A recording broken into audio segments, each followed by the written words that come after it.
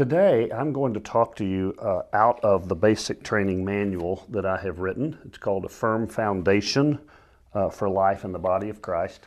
This is actually the fourth video that goes along with this manual, and I'm just going to slowly take you through this manual. If you want a copy of this manual, if you will go on the website and email me, bradsmall@embarkmen.com, I will mail you a manual for you to go through. But it's basically a manual to give you the basics of how to grow up in your faith in Christ. And we've talked about faith and the definition of faith. We've talked about developing an intimate walk with God. And now for the next three videos, this one and two more, I want to talk to you about the second chapter called Developing the Character of Christ. Now let me tell you how I got to that phrase, developing the character of Christ, and why I wrote the second chapter. Way back a long time ago, in the 80s actually, I was in a church and we were doing an exercise. How do we know someone is spiritually mature? And we were actually talking to a board of a church about this. And the board came up with these list of characteristics of a spiritually mature Christian. And here's what they said. A spiritually mature Christian is someone that goes to church on a Sunday morning and Sunday night and Wednesday night, and they tithe and they're involved in ministry. And I thought that was a really interesting definition of spiritual maturity because I have a friend of mine that says, just because I'm standing in a garage does not make me a car. And it's the same way, just because I go to church, that doesn't make me a spiritually mature Christian. And so I began to ask myself the question, way back then, what is a spiritually mature Christian? Because reality is I can have a participation in a church and be involved in a small group and give my money, and at the end of the day not be very spiritually mature.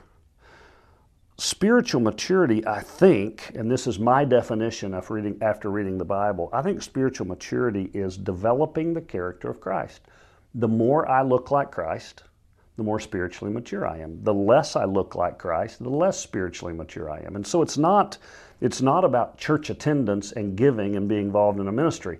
I know people that are doing those things and they're still cheating on their income tax, and they're still getting drunk on Saturday night, and they're still having an affair on their spouses. And so just because you're going to go to church doesn't make you spiritually mature. It is something happening in your heart where Jesus is changing your heart and developing your character into His character. That's what spiritual maturity is, and that's what we're going to talk about in this video and the next two videos. So let's get started. All I'm going to do today is take you through a very, very important passage of Scripture, Romans 12, 1 and 2. If you are a Christian and have been a Christian for a while, I'm sure you've heard sermons on this. I'm sure you've heard it quoted. But we're going to walk through it slowly in this video and just ask the questions of what is Paul really talking about here. Okay, so let's get started. Romans 12, 1. Therefore I urge you, brothers and sisters, in view of God's mercy, to offer your bodies as a living sacrifice, holy and pleasing to God. This is your true and proper worship. Now it's interesting, he uses the word urge here. And if I was going to define the word urge, I would call it strongly encourage. So Paul's saying here, I really want to strongly encourage you to do something. He says, in view of God's mercy. Now, to understand Romans 12, 1 and 2, you have to get this.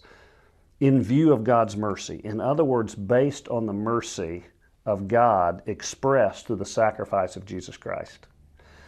Everything about our salvation comes from God.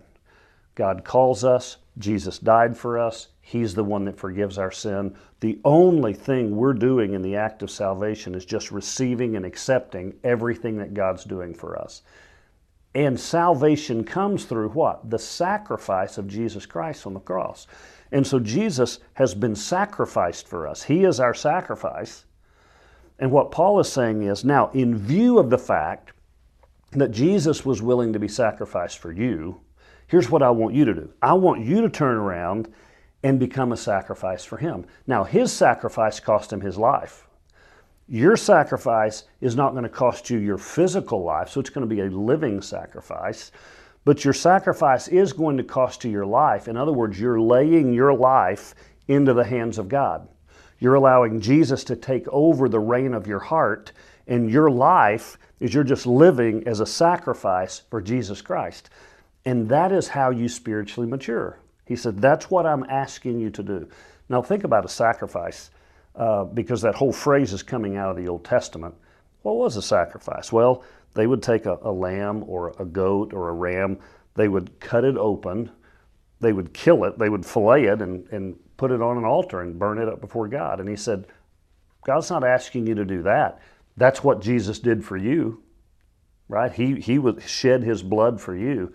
But what God's wanting back is not for you to physically die. He just wants you to lay yourself on the altar of God and allow God to transform you, to change your life. So he says, that's what I want you to do. In view of God's mercy and what Jesus did in salvation, in transformation, what I want you to do is become a living sacrifice.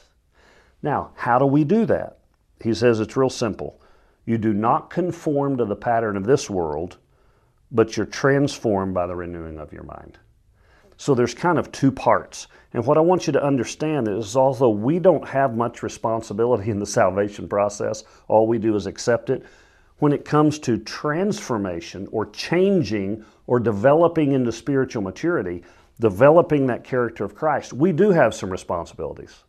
And the responsibilities basically are to no longer conform to the pattern of this world, and then to be transformed by the renewing of our minds. So let's talk about those two. Do not conform to the pattern of this world. I don't want you to think of the phrase this world as being the earth, okay? The world is actually the system that is put in place around the world, and it is a spiritual concept. If you'll remember Ephesians chapter 6, he talks about the principalities and powers of this dark world. He calls Satan the prince of this world. There's two systems. There's God's system, which is the kingdom of God, and there's Satan's system, which is called the world.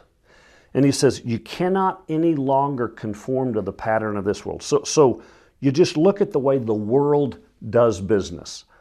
Politics, economics, the way people think, the way people act, people's motives, the way the world functions. He says there's a pattern that goes along with that. And what you have to do, if you're going to grow up spiritually and become spiritually mature and develop that character of Christ, the first thing you have to do is you have to cut off the pattern of this world. You have to just stop it. You have to say, you know what? I'm going to put that off. I'm going to take it off. I'm not going to do that. I'm going to be transformed by the renewing of my mind. So what does that mean? Not conforming to the pattern of this world. The key word to the pattern of this world is self. Everything in this world is about selfishness.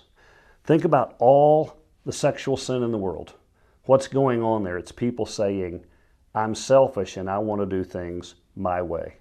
Think about all of the corporate greed and all of the sins that go along with financial gain. And I'm talking everything from lying to cheating to stealing to fraud to right on down the line. All of that, corruption, even at the government level. What's that all about? The core of all that is self. I want my way. And so the pattern of this world is, I'm the center of the universe, secular humanism, right? I'm the center of the universe. Everybody else is here to help make my life better, and I use people and I use systems, and it's all about me. Think about marriage in our culture. What do we expect our spouses to do? Make me happy, to fulfill me. All the things that we should be putting on God. God fulfills us, not other people.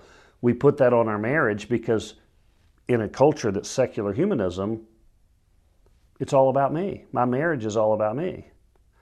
And Jesus says, before you can ever grow up in your faith, you have to reject that thinking. It is not all about you because you're a what? Living sacrifice. You're dying to yourself. It is no longer about you. You're a sacrifice. You've laid yourself on the altar. You've crucified yourself with Christ. Not physically, but spiritually Every other way, you have sacrificed yourself for Christ. And so he says, what you've got to do to grow up in Christ is you've got to die to the pattern of this world. You've just got to put it off. That's hard to do because in our flesh, in our nature, we are very selfish people. All sin boils back down to selfishness.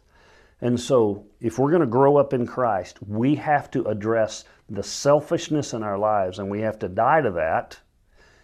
And then we have to put on the presence of Christ and be transformed by the renewing of our mind. So what's the first thing we're going to do? We're going to destroy the pattern of this world. We're no longer going to live for self. We're going to die to self, and then what are we going to do?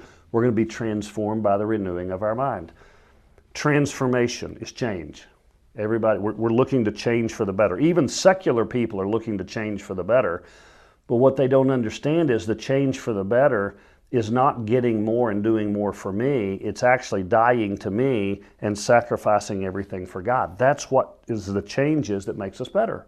So we're transformed, we're changed by what? The renewing of our minds. This is such an important concept. And I want you to get this. You really need to get this in order to be able to spiritually mature. We have a tendency to look at the external actions of people, okay? The Bible calls that fruit, okay? And we look at fruit. We look at someone and they tell a lie. We look at someone and they're involved in some sort of illegal operation. We look at someone and they're angry. We look at someone and they're spouting terrible words. And we make assumptions about them because we're always looking at the fruit. But the fruit is only a manifestation of what's really going on in our hearts. And if we can change what goes on in our hearts, the fruit will automatically change. But if we sit and focus on the fruit, and we just keep saying, you need to change your fruit, you need to change your fruit, you need to change your fruit, but we never change the heart, then the fruit will never change. And we'll be very frustrated with people who just keep doing the same thing over and over and over again. So let's say you have somebody that they claim they have a bad temper. And you just see them, and just over and over again, they just snap at people, and they're ugly to people, and they're mean to people, and they have a short fuse. And we say, you need to stop that. You need to go to anger management class. You need to learn to count to 5 before you spout off. And so what they do is they go to anger management class, and then they count to 5, and then they're still mean and ugly and rude to people. Because the problem isn't counting to 5 or anger management class. The problem is they have some anger and hatred and unforgiveness in their heart that's causing them to, on the fruit level, to be mean to people and to be ugly to people and to say things that are very, very hurtful to other people. If we could change their heart, if we could go in there and look at the unforgiveness issue or the bitterness issue or the resentment or the anger that's going on the inside and address that and change it, then what would happen? The fruit would change. So this whole series is about learning how to grow up in Christ. When I'm dealing with a new Christian, and many new Christians that come in, they're pretty fleshy, right? They still got pretty filthy mouth, and they've still got a lot of illicit sexual activities, and they're just kind of a mess, right? They're still pretty worldly. They still look a whole lot like the pattern of this world. I don't look at the fruit that much. Now, we're going to have to address some fruit issues along the way, but I don't want to address the fruit. I want to address the heart. I want to address the heart. You're transformed by the renewing of your mind. The mind is where the thoughts dwell. The heart is where the beliefs dwell. The proverb writer says, as a man thinks in his heart, talking about beliefs, so he becomes. That's the same word that's used here in Romans chapter 12, 1 and 2. So it has a lot to do with thought patterns, but it has even more to do with the beliefs in our heart that are causing those thought patterns. So what happens is we have beliefs, and those beliefs kind of control what we think, and then our thinking controls how we act. Well, if as Christian people we're just focused on how people act, we're never going to change. They're never going to grow up in Christ. They're never going to mature. Because until their hearts change, their thoughts won't change. And until their thoughts change, their actions aren't going to change. So we can sit out here all day long and say, well, you need to curse less. And you need to be nicer to people. And you need to not gossip. And you need to not. You can do it all day long. But if I haven't changed the heart, if I haven't got in there and found those core beliefs that people are believing about themselves, that's dictating their thoughts, that is then out there in their actions, they're never going to change. So what I like to do in spiritual maturity is I kind of let the fruit go, and I want to go to the heart issue. Let's talk about unforgiveness. Let's talk about bitterness. Let's talk about insecurity. Let's talk about fear. Let's talk about those heart things in you, the worry in you that you have that's causing you to act out. Because if I can look at the core of your heart and help you change those beliefs from what Satan is telling you about yourself to what God is telling you about yourself, and we can change those heart beliefs, they will begin to change the way you think. And then as we change the way you think, and we're replacing, once again, what? Satan's lies with God's truth. That's what spiritual warfare is. Satan's lies with God's truth. Then it's going to change the way you act. Then you can be transformed. You're not transformed by changing your actions. You're transformed by renewing your mind. By renewing your mind. And so what Paul is saying here, this is the key to spiritual maturity. Quit fighting all your bad habits and start addressing the heart issues that are causing the bad habits. And as you address those, that changes the mind, that changes the actions, that leads to spiritual maturity. Paul says that's the key to spiritual maturity. You give up thinking like the world. You give up living like the world. You throw away the patterns of this world of selfishness. You die on the altar of self, and you give your life to Christ, and then let Him begin to inform your beliefs, your mindset, and that will change your actions. And that leads to spiritual maturity, which is what? How are we defining it? Developing the character of Christ. I need to look more like Christ than I did last year and the year before and the year before. And then he finishes this by saying, then you will be able to know what God's will is. I have people ask me all the time, what's God's will for my life? Well, I'm not sure I can answer that question for you, but I can tell you this. I can tell you how to find God's will. You no longer conform to the pattern of this world, and you're transformed by the renewing of your mind. Then you will have everything you need to figure out God's will for your life. And so this is the first of 3 pieces of this puzzle I want to put together for you in the next 3 videos out of chapter 2 about how to grow up and develop the character of Christ, grow up into spiritual maturity. Hope this helped. I hope this is just laying the foundation for the next video, and we're going to get into the specifics of how to put off the pattern of this world and how to put on the transformation of the mind. So this video is the concept. The next 2 videos are the practical steps and application of how to do that. So next week we'll put up the next video. Make sure you watch it, and I'll give you the practical application on how to do this in your life. Let's pray. Father, thank you for this incredible verse of Scripture.